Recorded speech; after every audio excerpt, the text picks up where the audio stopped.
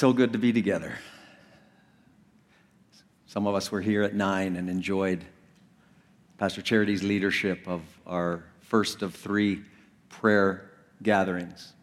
And I want to thank her for all the work she put in. We left the prayer stations around for you later to check out.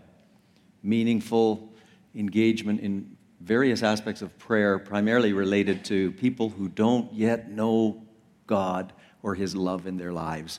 And you know some people like that, I'm sure. And you cross paths with people like that when you buy your coffee at Tim Hortons sometimes, or wherever you are, to be a reflection of Christ. And so I encourage you to check those prayer stations out at the end of our gathering today. Father, we just pause again to thank you for your word, your truth. And God, you're the only one who can say, my truth, because you are truth personified. And as we look at your word today, open our minds and open our hearts as your Spirit leads us. In Jesus' name, amen.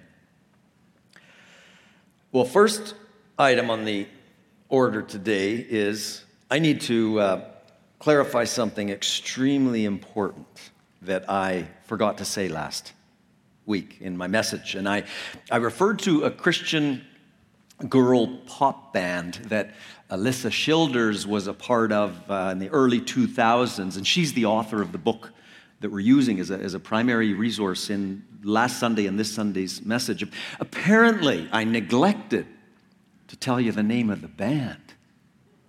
See what I mean? Extremely important. But as I mentioned last week, maybe 3 or 4 of you would know who the band is anyways, and 2 of them are my daughters. So you can guess where the reminder, Dad, you forgot to say the band, because you're going to all go out and download their music today, I'm sure. Zoe Girl. Wouter, if you download a Zoe Girl song, we'll just rejoice with you, man. Zoe Girl. Zoe means life in Greek, and we know life in Christ is the life that they're singing about. So anyway, now you know. Okay.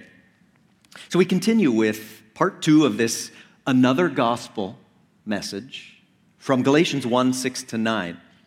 It's the only passage of Scripture in Galatians in the 16-week study that we're going to park on twice, 2 Sundays. Living Free is the series.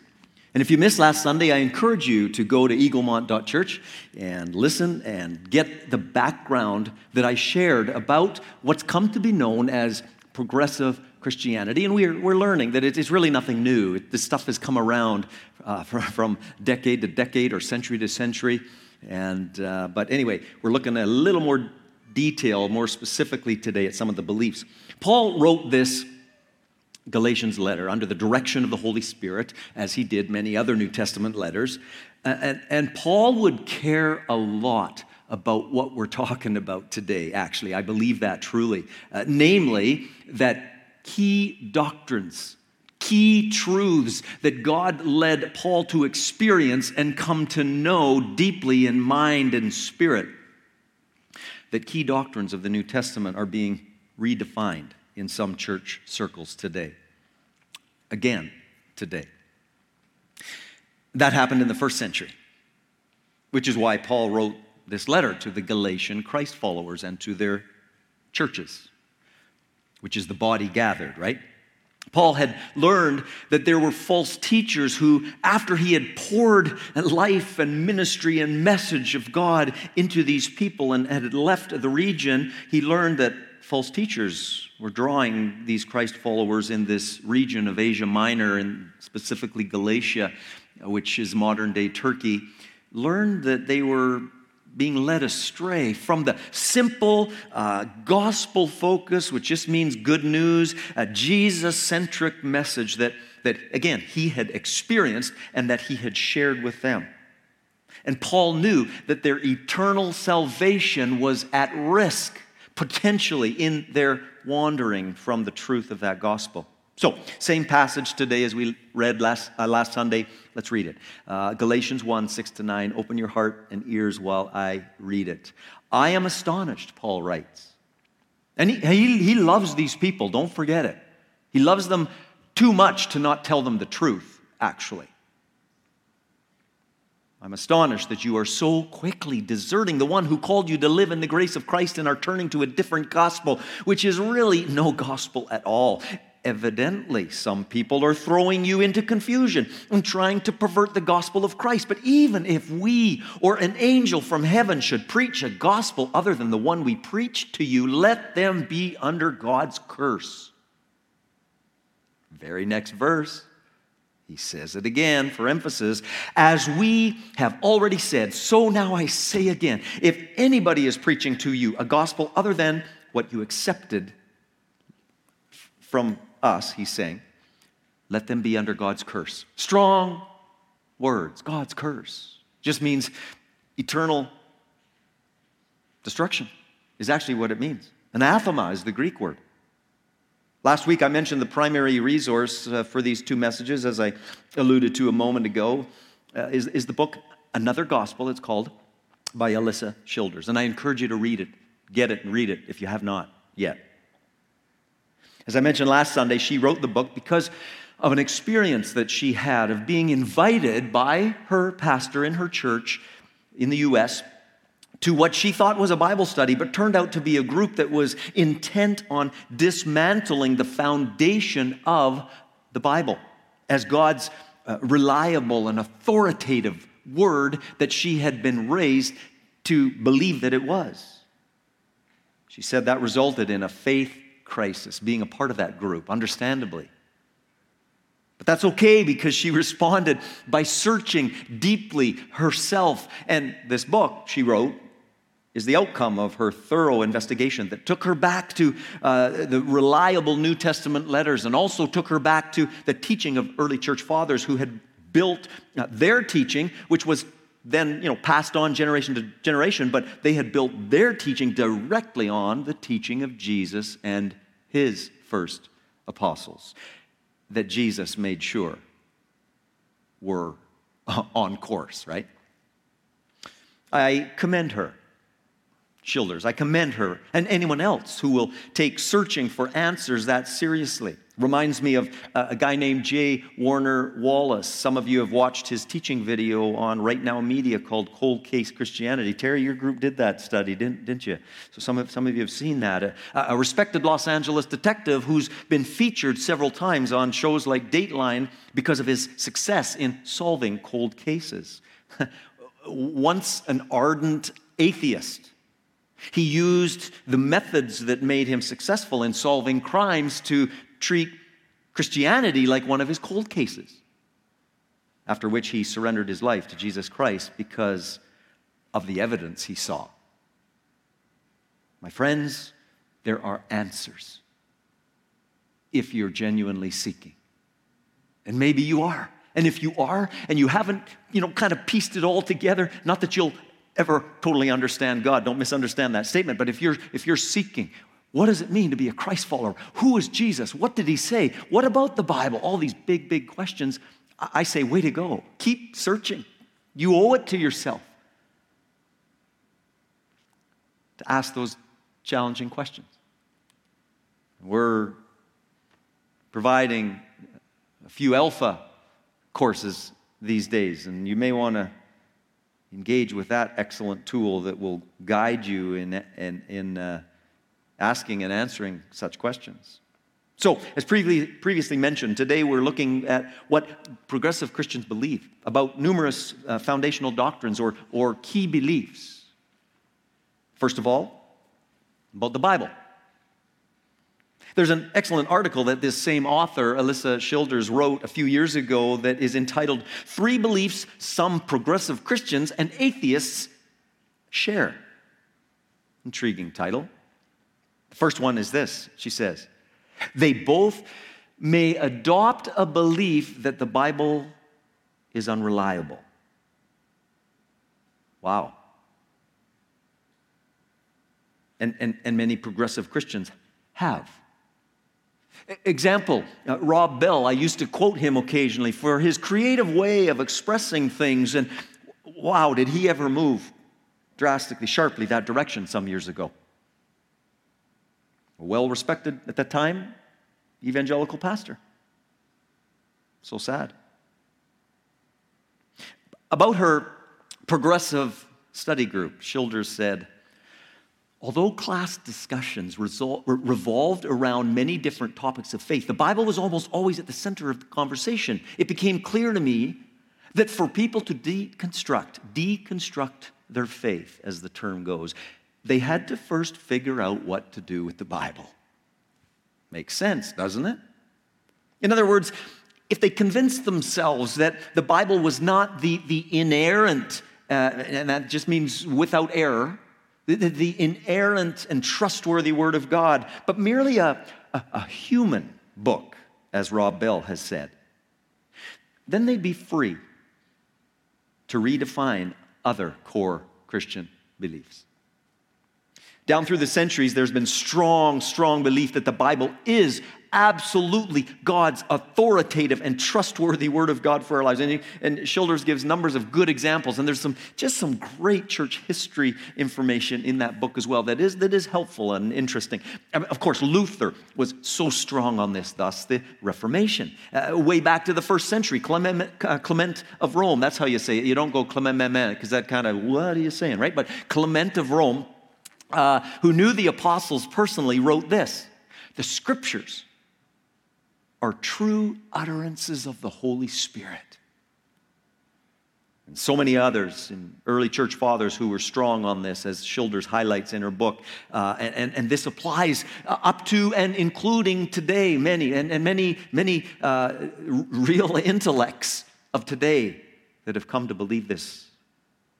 And yet we have some like Brian McLaren, who in the evangelical, broadly, maybe loosely defined, who brazenly say that progressive Christians today have a more mature view of God than our predecessors who wrote the Bible. Astounding. Seeming to claim to correct what Christian scholars for 2,000 years got wrong. C.S. Lewis refers to this type of perspective as chronological snobbery. Minimizing the authority of Scripture is so dangerous, because then there's no final authority on Christian belief or practice. And so we're left with the door wide open, and we are for any type of belief and or belief system being acceptable, which is precisely what we're seeing today in some circles. And by the way, it's not the purpose of this message, nor do we have the time, but it can be solidly, objectively proven that the Bible is completely reliable and accurate. And that may be the place where some of you need to start, whether you're a Christ follower or not, to maybe reaffirm that belief or to discover that belief. What a great journey that would be maybe for you. Next, what do progressives believe about the gospel? Again, that just means the good news message of who Jesus is and what he did on the cross. Good news, gospel. Well, the recognition of need for the gospel in our lives begins with what we believe about our own condition. And the Bible makes it clear, as does our own behavior, even when we're very young, that we are born in sin, born with a sin nature, a nature that needs to be transformed by the Spirit of God, and he's the only one who can. Self-effort will never do it. And some of you know that, as I do from experience. In Childers' Bible deconstruction group, her progressive pastor threw out the question one day, who believes we were born good? And who believes we were born sinners? They had just in that group listened to a popular Christian song where the singer's lyrics expressed his genuine gratefulness to God for saving such a sinful person as himself. Her pastor then said, I wish I could tell that singer that he shouldn't see himself that way. Really? Interesting, because that sounds a lot like the writer of so much of the New Testament, the Apostle Paul, in 1 Timothy 1:15, where he said, Jesus came to the world to save sinners, of whom I am the worst. Progressives downplay sin and certainly don't talk about God's wrath or judgment on sin. It's not a pretty word, but sin needs judgment. And thank God that Jesus stepped in to take that for us. But the biblical truth is that we are all born with this sin nature, disconnected relationally from God because of the original sinful choice of our first human parents. And then we inherit that sin nature. Great, hey? Huh. But we know that's not the end of the story, thankfully. But that's the way it works. That sinfulness, that brokenness gets passed down generation to generation. Read Romans and you'll see that clearly. If there was no broken relationship between us and God because of our sin, there'd be no need for Jesus to go to the cross, as he did, to take our penalty for sin upon himself. But he graciously did that for you. Because he knew it was absolutely necessary for our salvation. That's why he said in the last phrase of that very crucial verse that where John, the writer of that New Testament gospel, quotes Jesus, John 14:6. No one gets to the Father. No one gets to God. No one gets to heaven except through me. Huh. That's either a very arrogant statement or Jesus is God and he has every right to say it. And we all have to make that choice of what we believe about that. So anything you may read or hear that minimizes our sinful condition or minimizes the efficacy of Jesus' work on the cross, warning bells need to be going off in your mind. Moving on, and again, this is just a flyby on all of these things, and I'm probably a little behind here, so I'm going to try to talk a little faster. What do progressives believe about the virgin birth? Well, obviously, the virgin birth as an historical event as it is miraculous in nature. But you know, when you come to believe that God created everything we can see and everything out there that we can't see, God created it all. The intricacy of the human eye created by God. Virgin birth is nothing. Virgin birth is easy. Well, the eyewitness account in Matthew 1:18 says, this is how Jesus the Messiah was born. His mother, Mary, was engaged to be married to Joseph, but before the marriage took place, while she was still a virgin, I might add, Matthew says, she became pregnant. Virgin? Pregnant? What? How does that?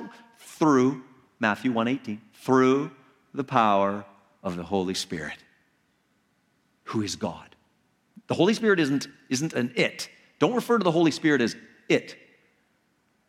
It's a person, a third person of the triune God. That's how this happened. And Joseph, engaged to Mary, verse 19 of Matthew 1 says he was a righteous man. Righteous doesn't mean perfect. It just means a man that wanted to honor God with his life, with his thoughts, with his words, with his deeds. But suddenly, his fiancée, Mary, she's pregnant, and he absolutely knows it wasn't him. What are people going to think? Probably played into this too. You see, Joseph, it wasn't him. Joseph honored God with that part of his life as well. Way to go, Joseph. He knew that sex before marriage was not God's plan and was in fact sin in God's eyes for the use of the God-given gift of sex. I mean, you know, your mind can go different places as you imagine. These are real people. The conversation that went on between Joseph and Mary, whether she comes to him and tells him or he kind of starts to notice. What did he say? He goes to her and he's no doubt hurt. What's your first thought? I saw that FedEx guy jumping on that donkey quickly a few weeks ago. Whoops. Sorry for that. My wife told me I should not say that. I listen to her quite often. You're free. And you're free to weigh in, on what you think of that. But anyway, that's another, But what happened? He's probably angry. Really. Bewildered. Hurt. Matthew 1:20-25 picks up the story of Joseph wrestling with all of this. And this passage tells us that an angel from God was sent, miraculously appeared to Joseph in a dream, telling him, message from God. God speaks in a variety of ways, and he can do it. Of course, we all have to discern what we hear and dream about, according to this, right? But Joseph, angel appears to him, telling him to still take Mary as his wife. She had not been unfaithful, was the angel's message. That child within her was conceived by a miracle of God, and the angel says his name will be called Jesus, and he will save his people from their sin. Oh, Joseph. Why does that choke me up? You know what I'm going to say? Joseph knew about Isaiah's prophecies from the Old Testament, hundreds of years before, relating to the coming of Jesus as Messiah and Savior. And he started to connect the dots. He was still astounded, no doubt, that this was happening to him and Mary, but he became convinced that this, in fact, was from God. And I choke up because God did all this because he loves you so much. And the father, the earthly father, not the biological father of Jesus, needed Jesus as Savior as much as all of us. I mean, it's astounding. Some progressive Christians consider the virgin birth along with Jesus' miracles and resurrection as metaphorical. Okay. I mean, I'll just say that's just ludicrous and shows an absolute disregard for the veracity of the historical biblical record that came as a result of many eyewitnesses to these events. And if this idea of these things being metaphorical wasn't so serious from a spiritual standpoint, it would be laughable. But it's not funny. Progressives often don't seem to understand how vital the virgin birth is, in that if Jesus would have been born by normal human relations, man and wife, the sin nature that as human beings we all get, as I alluded to a moment ago from Adam, read Romans 5:18-19 there, brief reference.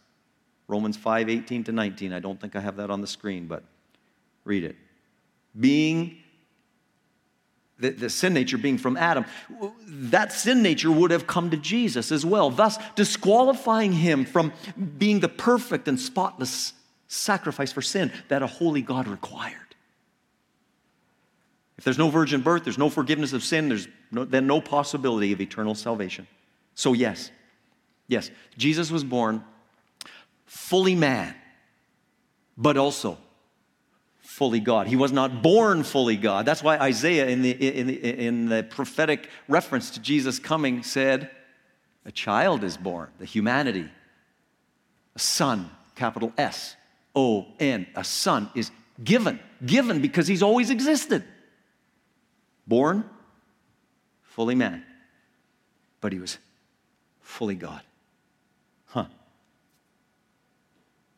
So the next doctrinal point or key belief that progressive Christians are trying to dismantle is it's called the deity of Christ, that Jesus is God.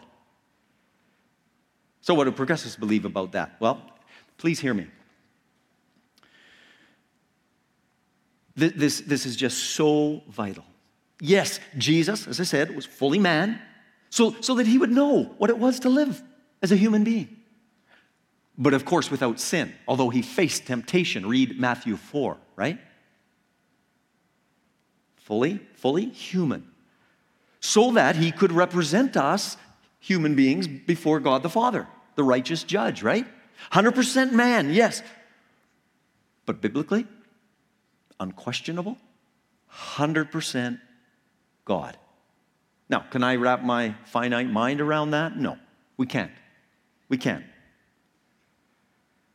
Of course not. But that's okay. If we could fully comprehend everything about the nature of God, he wouldn't be God. He wouldn't be beyond us as he is, way beyond us. And I'm glad about that. If Jesus is not fully God, then we have no saving gospel. And there are so many Bible verses that make it clear this truth, the deity of Christ. And Jesus himself personally claimed on numerous occasions, with different phrases, that he was God. An example, a great example, you need to study these few verses at the end of chapter 8 of the Gospel of John. John 8, 58 and 59. Jesus is speaking to the Jews. And these Jews had not embraced Jesus Christ as their long-awaited Messiah, these particular Jews in this passage.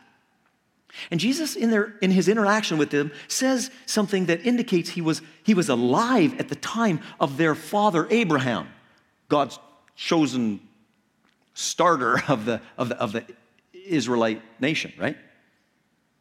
Jesus says that something that indicates he was alive at that time and before. And they just, what? Who do you think you, what are you? They're ticked off. They can't comprehend. Jesus answers back with a unique sentence. He says, before Abraham was, I am.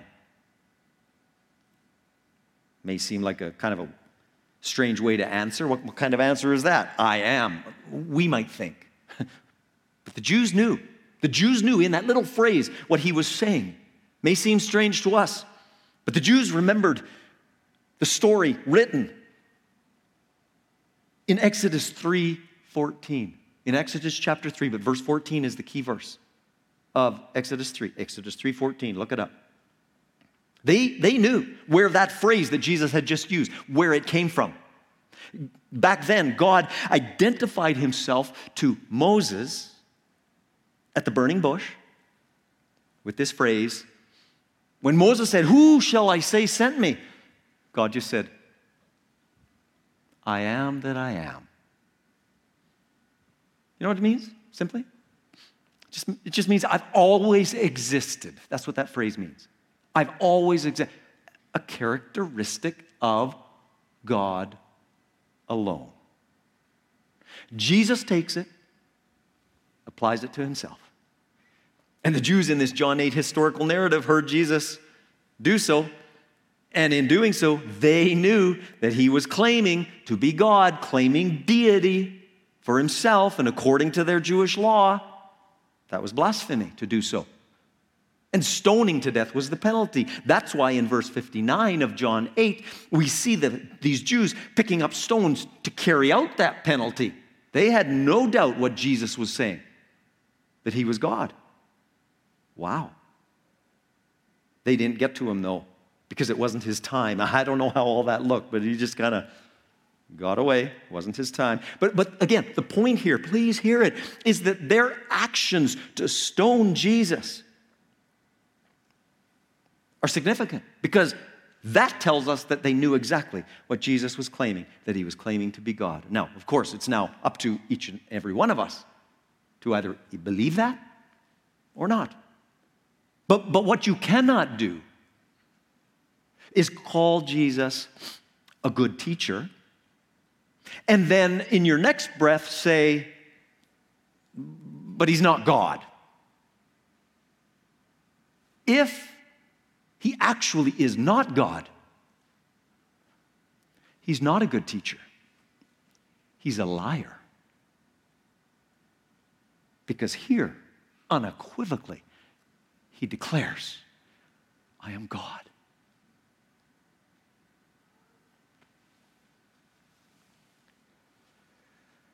Let's skip ahead to slide 24. Easy on the amens there. What do progressive Christians believe? We've got two more. Two more. And they'll be brief. about the cross? What do they believe about the cross? The cross of Jesus? Well, they've also begun to question what's referred to in theological terms as the atonement. You heard me reference that last week. In other words, that Jesus was our substitute, key word, substitute on the cross, and paid the just penalty for sin, which God had already declared. Before sin ever existed, you read it in Genesis, before sin came into the world, God had already declared what the penalty for sin would be. If you sin, you'll die. Death. That's how bad sin is. We don't have time to get into that. But he paid the penalty for our sins so we wouldn't have to. That's the atonement. And God makes it abundantly clear in the Bible that Jesus died for our sins as our substitute, paying the price we owed but could never pay so that we could be reconciled to God forever. And the progressive Christian view of the cross is that the Father didn't really need Jesus' sacrifice. In Schilder's book, she writes, many progressive Christians take it one step further. Jesus is no longer our Savior, but merely an example of how we can do good works in the world and forgive others. Now, those two things are good to do. We're called as Christ followers to do those things, of course. And yet, the truth that Jesus died to pay the penalty of our sin is also all over Scripture. And it's strongly in early church teachings. And again, in her searching, Schilders went back to see what ancient Christian teachers had to say about the cross and the idea of Jesus as our substitute on the cross. All of that is consistently part of their teaching. And making the point that the earliest source, Jesus, first apostles, early church fathers, it was there from the teaching of Jesus himself. Augustine of Hippo. Christ was, and I'm not sure if have you ever thought this? I don't know how your mind works. But was Augustine overweight? Sorry, I wasn't going to do that. But anyway, some of you will catch that after. He said, Christ was cursed for our offenses in the death which he suffered in bearing our punishment. Pretty clear. Now, contrast Augustine's words with this statement from progressive musician Michael Gungor. I would love to hear more artists sing to God and fewer who include a father murdering a son in that endeavor. And then he adds this disturbing statement. I simply think that blood sacrifice is a very limited metaphor for what the cross can mean in our culture. It's not a metaphor. It's an absolute necessity for our eternal salvation. And it can't be more clear than in a very succinct little verse in the New Testament in the book of Hebrews 9:22 that just simply says, without the shedding of blood, there is no forgiveness. The old King James says, there is no remission of sin without the shedding of blood. If you sin, Genesis, you'll die. Because there's a brokenness that comes to the relationship from the life-giving God. If you sin, you die. Without the shedding of blood, there's no forgiveness. Pretty important stuff. Finally, what do progressive Christians believe about the resurrection of Jesus? And here I'll simply reference Paul, what he stated in the New Testament letter to the Christ followers in the city of Corinth, and many of you know this, 1 Corinthians 15. All about if the resurrection didn't happen, if Jesus is not raised to life after his crucifixion, we got nothing. Sorry, English teachers.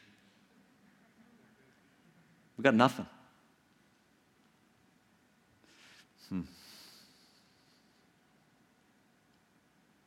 I'm so glad that Jesus rose from the dead by the power of God so that I could know him and live with him and be his child from now until eternity and forever.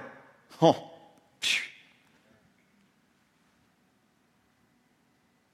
Grace. Grace. God's grace. Another gospel, to quote Paul, again, from Galatians 1:6. Would you recognize another gospel, if you crossed paths with it through a podcast or a book or a YouTube sermon? My beloved Christian friends, this is how I ended last week. I say it again. Please be discerning. New Testament writers implore us to be. 2 Peter 2, 1-3, Jude 3 and 4, and so on. After last Sunday's message, someone in our church family shared a very good quote with me that they had recently heard. Discernment is knowing the difference between right and almost right. That is good. Because some of this can be so subtle sometimes. Sometimes not. When you're saying Jesus is not God, that's more than subtle. But some of this can be really, really subtle. My friends, I implored you last Sunday, and I say it again. Know the Word of God. Read the Word of God. Love the Word of God. Obey the Word of God. We're all growing in that direction, I myself included. It's our plumb line for what's true. It's our foundation for everything of God's good that He wants to bring into our life. That doesn't mean life is easy. Don't misunderstand that statement. No, read your Bible. As pastors, we can't do that for you. And as a matter of fact, the council leaders can't read the Bible for me. I've got to do that as a Christ follower myself.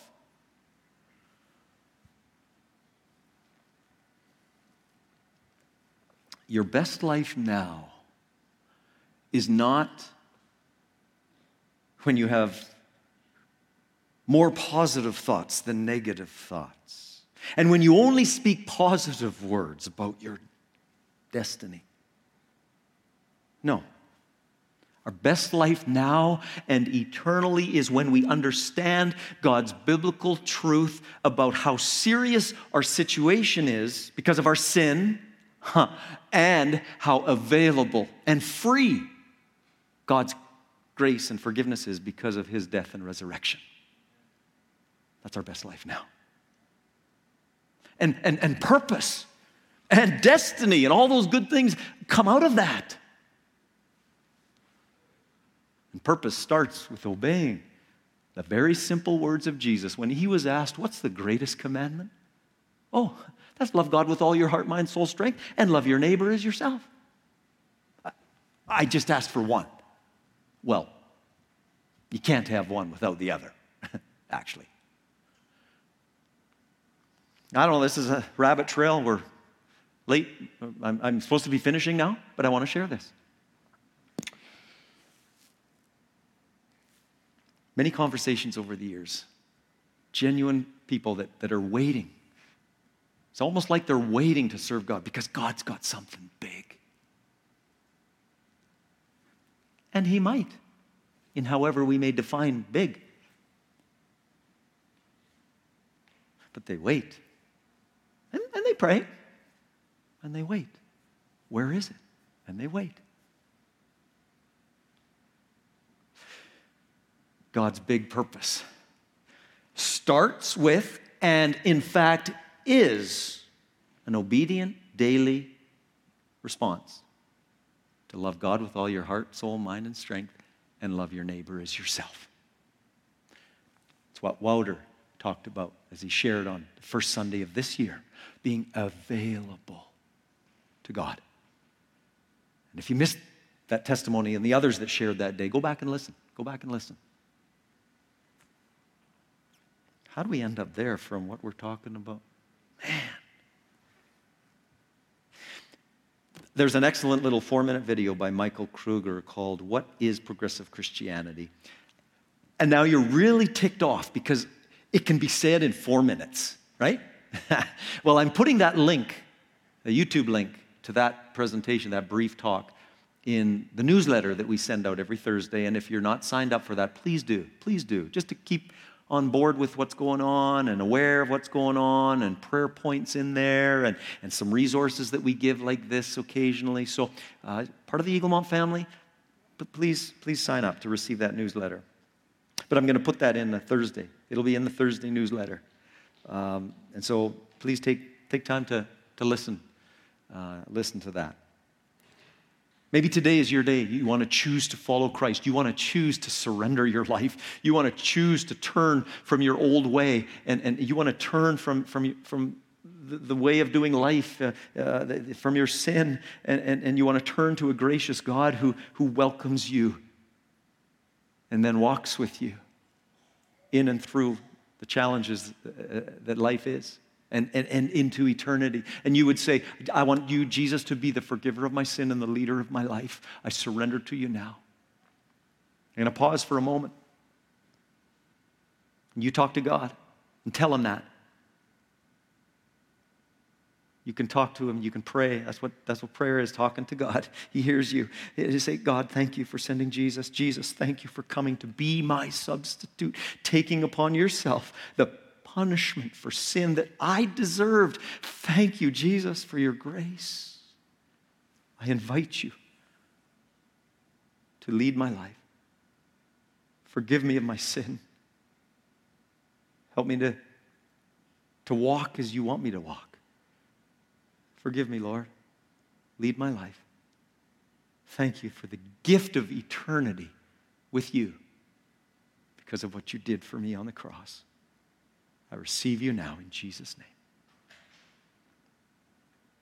Thank you, God. If that's the desire of your heart and you spoke that prayer, we'd love to come alongside and help you, give you a Bible, give you resources, whatever you need. You can scan the QR code and a form will pop up that will allow you to give us your contact information, and we'd be humbled to be able to have that privilege. God bless you for opening your heart to God's truth today.